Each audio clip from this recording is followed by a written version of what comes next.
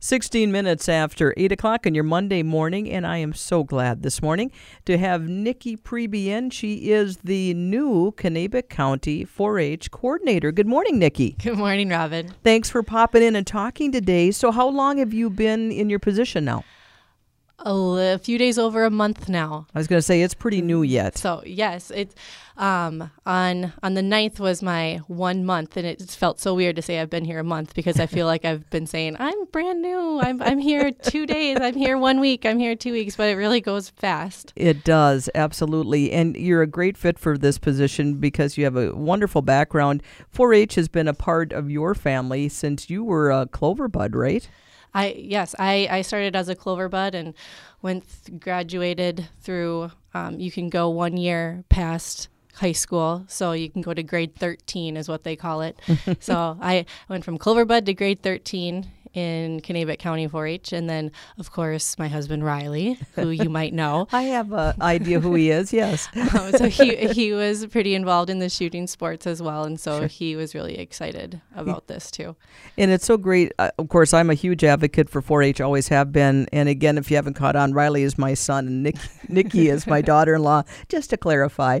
But when they were kids, they went to different 4-H groups. In fact, Riley went over to Quamba Crusaders. It was just closer. When we were looking for one, because we lived in Brook Park, it just made sense. And he really enjoyed his time there, and obviously started out, as we mentioned, from a Clover Bud on up. But which group were you part of, Nikki? What was the name? My mom restarted the Canter Club, which was a horse project group that was a 4-H group in Kanabec County when she was in 4-H in Kanabec County. And then when me and my sister got old enough to do it, then her and a couple of her other friends that were in it together restarted that club. And it's just so great that it can be that easy. I mean, it sounds, there's more to it than that, I suppose, ultimately, to get everything going. But I know I just chatted with a new group that started up when I was at the Vassalopet the other morning.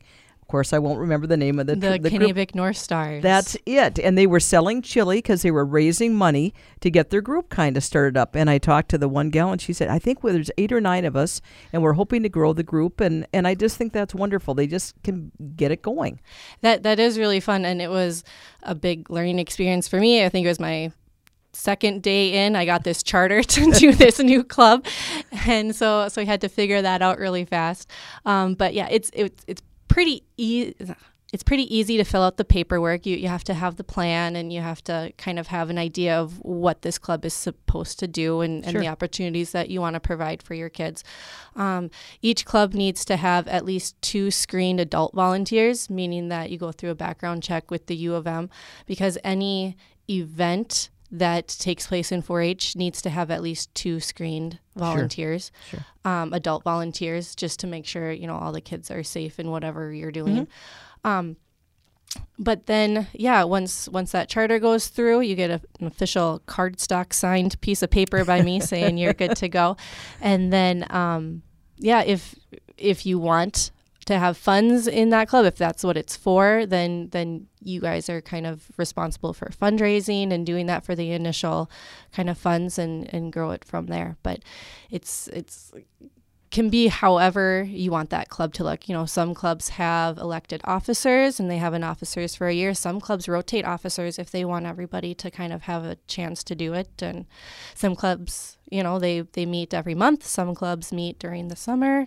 So it's pretty flexible. It is. That way. That was one of the reasons, to be honest, when Riley wanted to get into something, we looked at 4-H because there was a lot of flexibility with it, and it fit kind of what he was looking for. And what I loved about his group in particular, and they all do this, but they did have, we have a president, we have a vice president, we have a secretary, and they go through the Roberts rules of how you run. And I mean, to this day, I learn more watching them because I'd never been part of anything like that. Yep, in full parliamentary procedure during business meetings is basically what they call it. And it's really important because youth do not get that opportunity to learn that in school or anywhere else. Like, it's basically in 4-H right now, and I think FFA does it as well, and maybe some other groups that I'm not aware of. But when you get to be an adult and you get onto different committees and different groups like that, they use Robert's Rule and parliamentary procedure. And if you don't know what that is, you're going to be lost. Absolutely. I mean, I would have been if I didn't have 4-H, definitely. Yeah, and it was like second nature for you because it's something you grew up with, being part of 4-H, and that's such a great thing. And I mean, I've gone to church council meetings, and I'm like, I should have paid more attention. What did they do in 4-H? Riley, what was that again? How does that work? So talk a little bit, Nikki. Okay, this position became open. Obviously, you applied for the job, and you now have it. What are some of the learning curves? What are you finding out at this point? And what do you look forward to doing? All those kind of common questions. What I am excited to be doing, and I've gotten to do this a little bit just in the last week, is working more with the youth and the volunteers and the clubs. That's really what I had in my mind when I was doing this. I had all these ideas that I wanted to get going in 4-H, and then come to learn that it's really more through the U of M than it is the county that I wasn't aware of. It's all through the U of M. And so all of my onboarding and training had to go down there. And there's so much more involved in this than I ever previously imagined, that I couldn't even list out. Sure. This is what I do, because for the first month, and I'm still sort of feeling this way, but definitely during that first month, it wasn't, how do I do this? It was, what am I doing? What am I doing? What am I supposed to be doing? I don't know. And then once you kind of get a list going, this week, this is what I'm supposed to be doing, then it's, well, then how do I do that? Right. And they kind of said that's how it's going to be for the first year, because every month is going to be something different that you've never had to do before. Sure. Getting a lot of it's getting ready for the fair, but a lot of it is just keeping the 4-H afloat, basically. Finances and lots of paperwork for lots of clubs and lots of members, and just a lot more than I had anticipated. But it's been really helpful with the training that the U has given. I'm feeling a little bit more confident now. Well, it is a lot to take on. But I am excited now as we get closer to fair, being able to get to more club meetings and trying to talk to the youth and trying to talk to the volunteers and seeing, what they really like about 4-H in this county, what they want to see come into this county.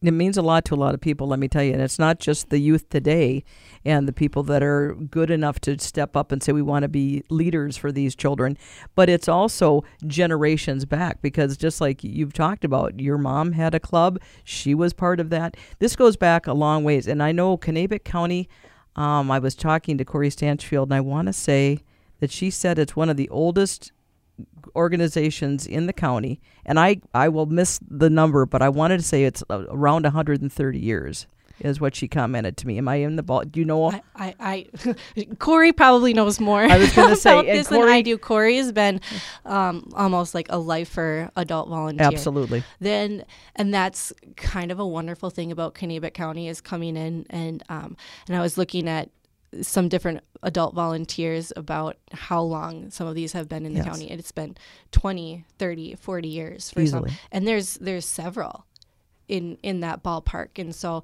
there's people that were volunteering when I was at Clover Bud.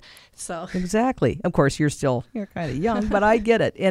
And I think you're going to bring that youthful side of things. Not that your predecessors didn't. I'm not saying that, but I think I don't care what the organization is, whether you're at a church or whatever it is, a township, a county board. There's something about bringing the youth in, and especially if they're willing to learn, put up with us oldsters a little bit, listen to what we have to say, but bring in what we need today, and that is everything with social media and how we can utilize that and grow the community through this. And I think after there was a little kind of a to-do back not that long ago where they're talking about, hey, we might want to get rid of Kanabec County 4-H. It was costing us some money, and there was some issues there. Not being political, just saying. And I mean, people stepped up, and they sent information and wrote letters.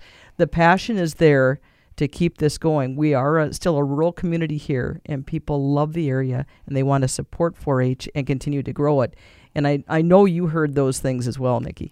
I sent a letter in. It was right after, I think, my final interview, before they were starting to let people know who got it. And I was like, I didn't write this, but I'm writing it like, please let me have a job later. Like, I'd like to do this. I would like to do this. But it is really cool to see the passion that people have for this organization. I hope that passion stays when it's not just in jeopardy. Right. When it's all year. Absolutely. Because that's what the youth need. It's 4-H it's different from a lot of other organizations because it's an experiential learning organization. It's not school where you're graded on things. It's something that you can come because you have an interest in this. You have a passion for this, and there's caring adults that want to foster that passion. And I guess you can kind of be graded on it if you want to bring it to fair, to have it judged, to do that. Right. And that is an important part of the learning process, is to see, what you did right, what you can improve on, but you don't have to. You can be in 4-H and not have to do the fair if you want to. But the fair is a really important part, I feel, of just the reflection process.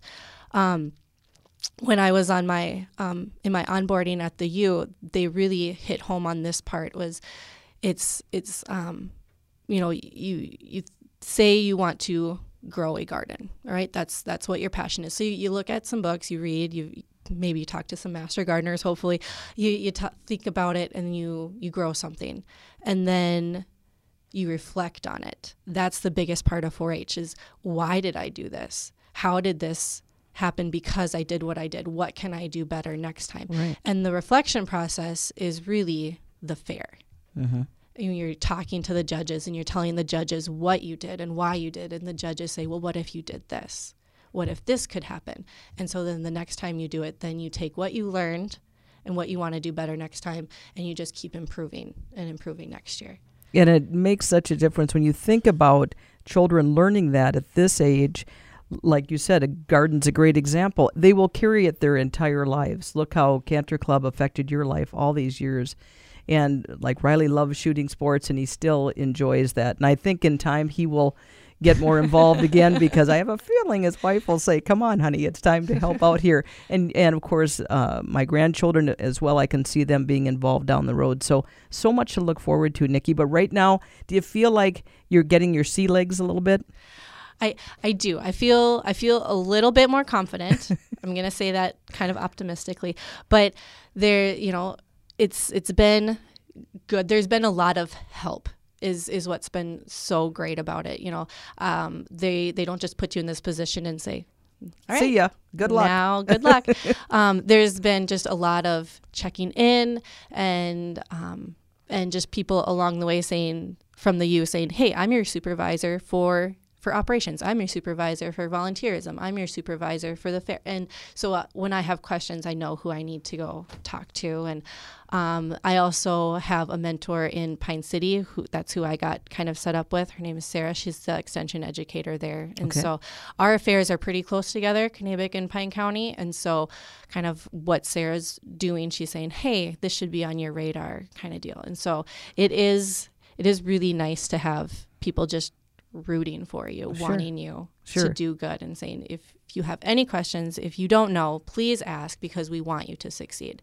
And that's kind of how 4-H is just overall with everything. And so it's really fun to see it expand all the way up to this position and higher. Yeah, and see what's going to happen in the future.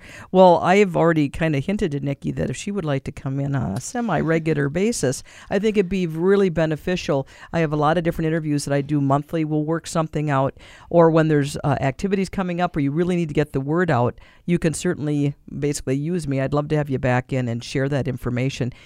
It's just that, we have social media, we have so many different ways to get out, but I still think our local radio can do a good job. Oh, I think that'd be awesome. I have a list here. Can I kind of share some stuff now that I have to get back into my phone here?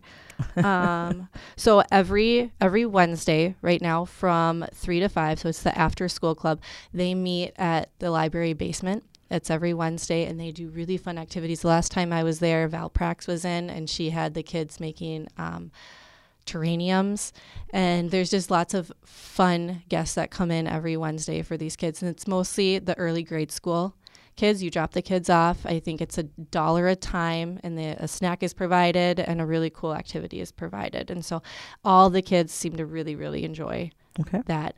Let's see, February 20th. So the Sharpshooters is the shooting sports project focused club.